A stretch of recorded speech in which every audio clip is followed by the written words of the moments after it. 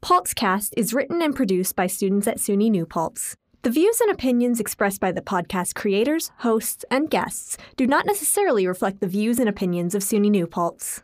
Welcome to Paltzcast, an original student-produced podcast from the campus of SUNY New Paltz.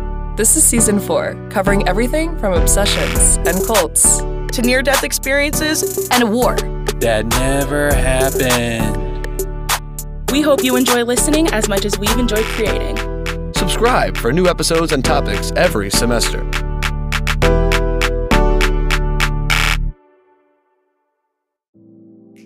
Hello everyone and welcome to Paltzcast. In this podcast, we'll find people's niche obsessions and deep dive into how they discovered it and why they became fascinated with it. Reality TV is extremely popular and has grown in admiration since the 2000s. And in today's episode, we will be talking about the famous competitive reality TV show called Survivor.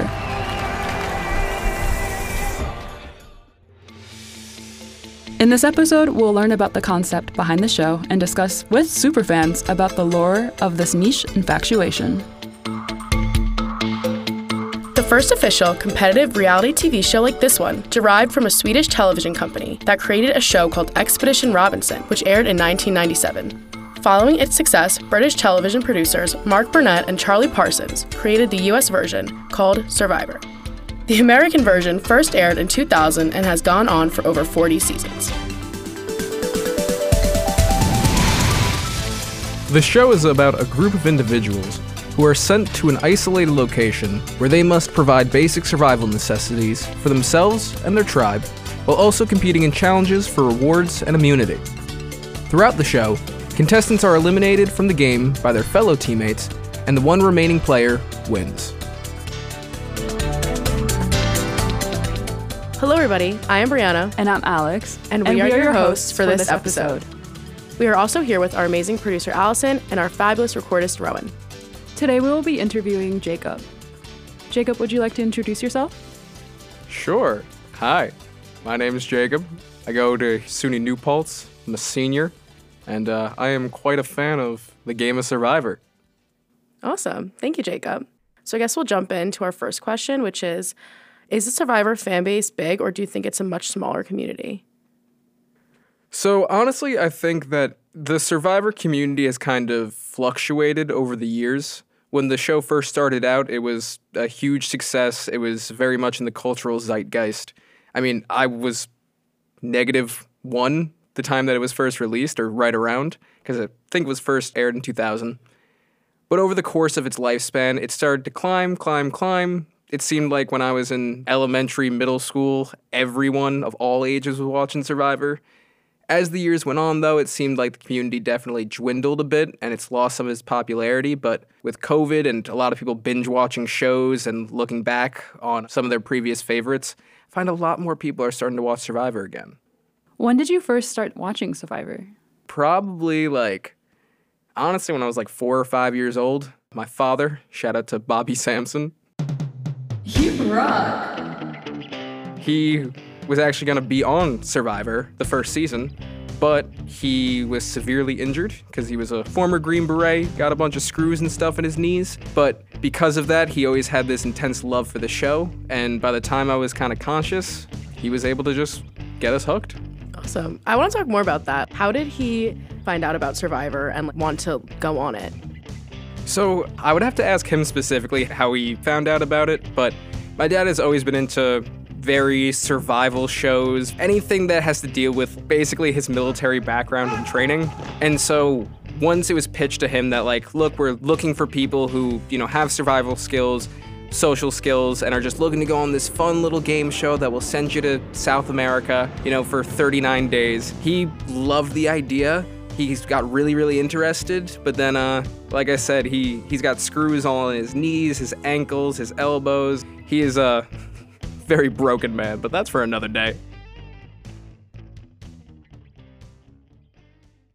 Have you made any new friendships or relationships from being in this fandom? So honestly, not really. When I meet someone and we both have the commonality that we love Survivor, it's a fun little back and forth, I love this season, you love this season. But apart from that, I can't say that the Survivor community is is one that's really deep-rooted where you go out and find each other to talk about Survivor. It's more just like you stumble across it. What's your favorite season and contestant, and have you ever had any feuds with anybody about disagreeing opinions? That's a loaded question because I could answer a lot of those parts in a multitude of ways. To not even go into my favorite, but to talk about like fans versus favorites, heroes versus villains, heroes versus villains 2, fans versus favorites 2. They have created a way at this point, now that they're 43 seasons in, there have been so many contestants to be on the show of Survivor that you get all different personality types, all different characters even. That some of the best seasons are the ones that you're able to handpick all those interesting characters, you know, like a Russell Hantz. I'm a villain. I think villains are smarter than heroes. A coach. Villains that are pretty reviled by the Survivor community, but anytime you throw them on a season, you know that it's going to be interesting. If I want to transition to a personal favorite players, I would say 2 of my favorite, and it just so happens that I watched a season that had both of them on it, is Ozzy. The way I play this game, as soon as someone makes a move against me, that's it. I'm going to do whatever I can to get them out as fast as I can. From Survivor Cook Islands, which is one of my favorite seasons, and Coach, who's originally from this season that I can never pronounce. Call me whatever you want to, because at this point in time, I feel brilliant. It's Survivor Season 18 for anyone who's interested. From the one season I watched fans versus favorites with like Ozzy, Natalie. Women are the smarter gender. I'm not super feminist. I'll let you open my door. I'm good. And like Eric, that was so fun. Me and my friends, we binge watched it in like 2 days. I think it's pretty addicting, especially if you first start watching it.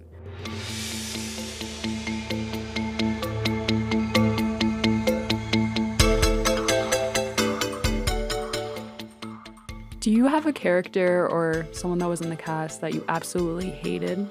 Oh my God, I mean, yeah. So if I'm really looking back, there's always going to be tons and tons of people, and for a multitude of reasons. Because for me personally, I love anyone that is strategic.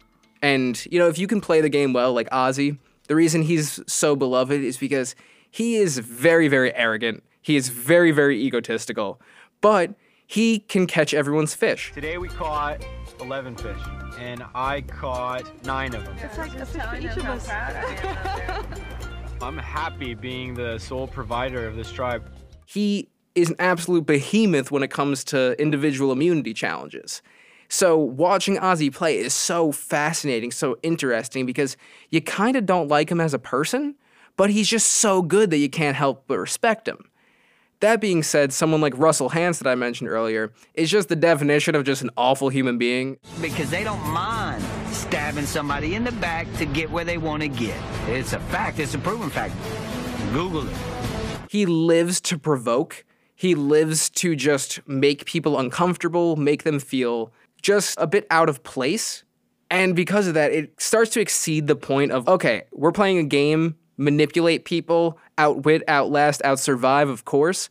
But when you start to attack people's character and you start to affect them outside of the realm of the game, well, now you're just playing into the reality drama of the situation, which is what I hate most about Survivor.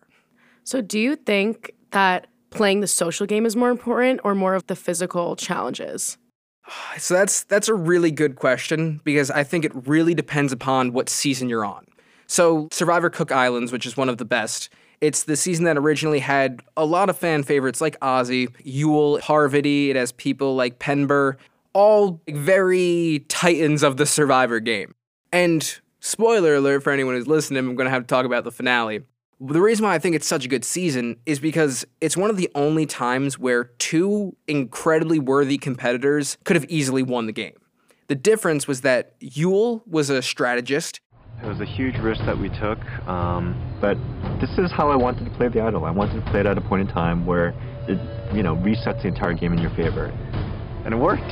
He played a lot more of the social game. He worked a lot with alliances. There was a lot of backstabbing. There was a lot of manipulation, while still staying loyal to his original group.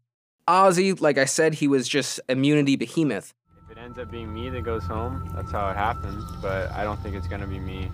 I think it's going to be somebody else. And so the ending vote was between, well, someone who played the game perfectly socially and someone who played the game perfectly, just the game itself. We're now down to 2 people. Yule, who dominated strategically like maybe nobody else ever has. Ozzy, who dominated physically, fair to say, like nobody ever has. It comes down to one vote left.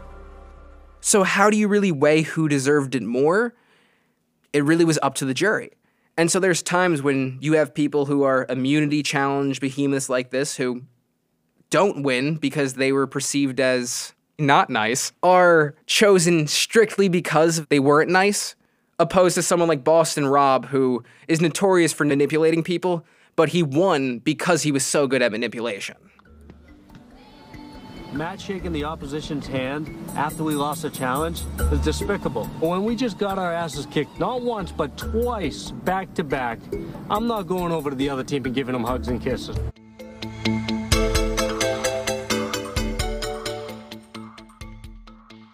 Is the backstabbing element of the show something that hooks you in and makes you stay to watch more? Oh, naturally. At the end of the day, you could call Survivor a game show as much as you want, but a large portion of Survivor is the fact that it is a reality show. Now, I think as the show progressed, that reality aspect definitely increased and become a bit of a melodrama, but they know that one of the best things to watch as a viewer is backstabs, is blindsides. I mean, one of the most boring things that could happen in this show is when one team wins all the immunity challenges, so they head into the merge with the numbers advantage. They beat the other team, and then there was like 4 or 3 of them who formed an alliance in the beginning, and they slowly pick out everyone else. It's just boring. No one wants to watch that when you just watch the most successful team, the most successful player, just get everything that they want. One of the most biggest instances of Survivor is this character, Cochran. I am by far the most Survivor-savvy player ever to play the game. I've never missed a single episode. Because he's this Survivor superfan. He's very nerdy. He's very supposedly weak and just the most stereotypical 2010 mama's boy who goes to Harvard. He does a blindside that completely changes the trajectory of the game, and it was incredible to watch. Because you saw someone who's getting picked on, you saw someone who feasibly was probably going to get voted out first, end up completely altering the direction of the game, where the other team, those 3 ended up going to the final because of Cochran's one move.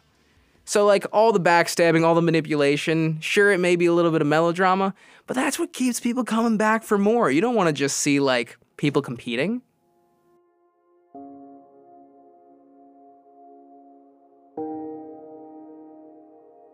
So I know the Survivor community has been kind of getting upset with more recent seasons because they've been kind of handpicking people with sob stories, so to speak. So do you think fans now are kind of straying away from new seasons because of the way it's being produced?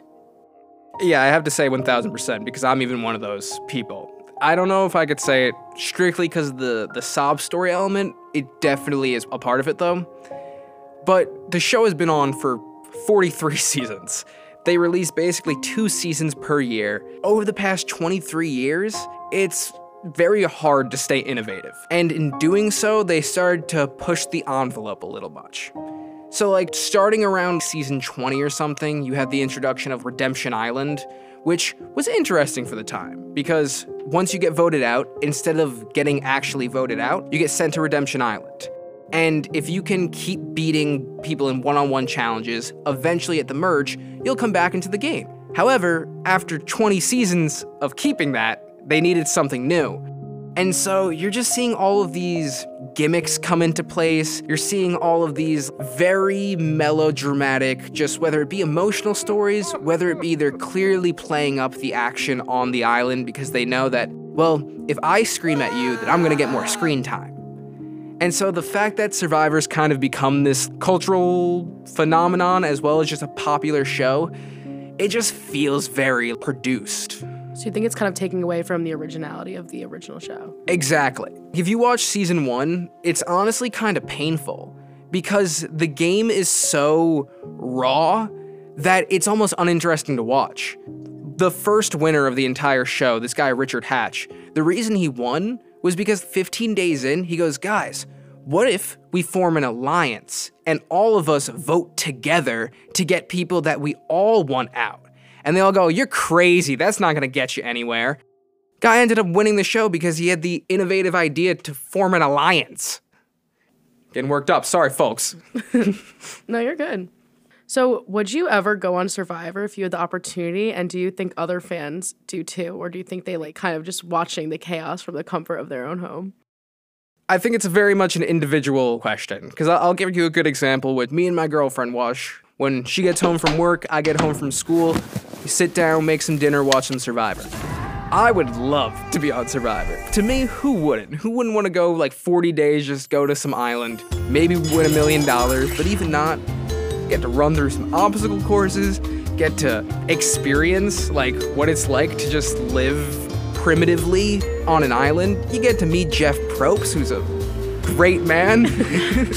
That being said, I know a lot of people who watch it who go, this is fun to watch, but like my girlfriend, we just watched an episode where they had to eat bugs. She's like, I would have been voted out immediately because I would just refuse. I don't want to eat rats. I don't want to eat bugs. I don't want to have to struggle to survive.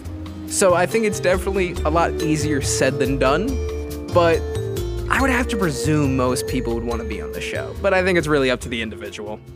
Lastly, do you think you could win the show if you were on the show? Oh, 1,000%. Like, I go into rants about this all the time with my friends. I genuinely, maybe it's my own crux, but I think to win the game of Survivor, you need to believe that you can win.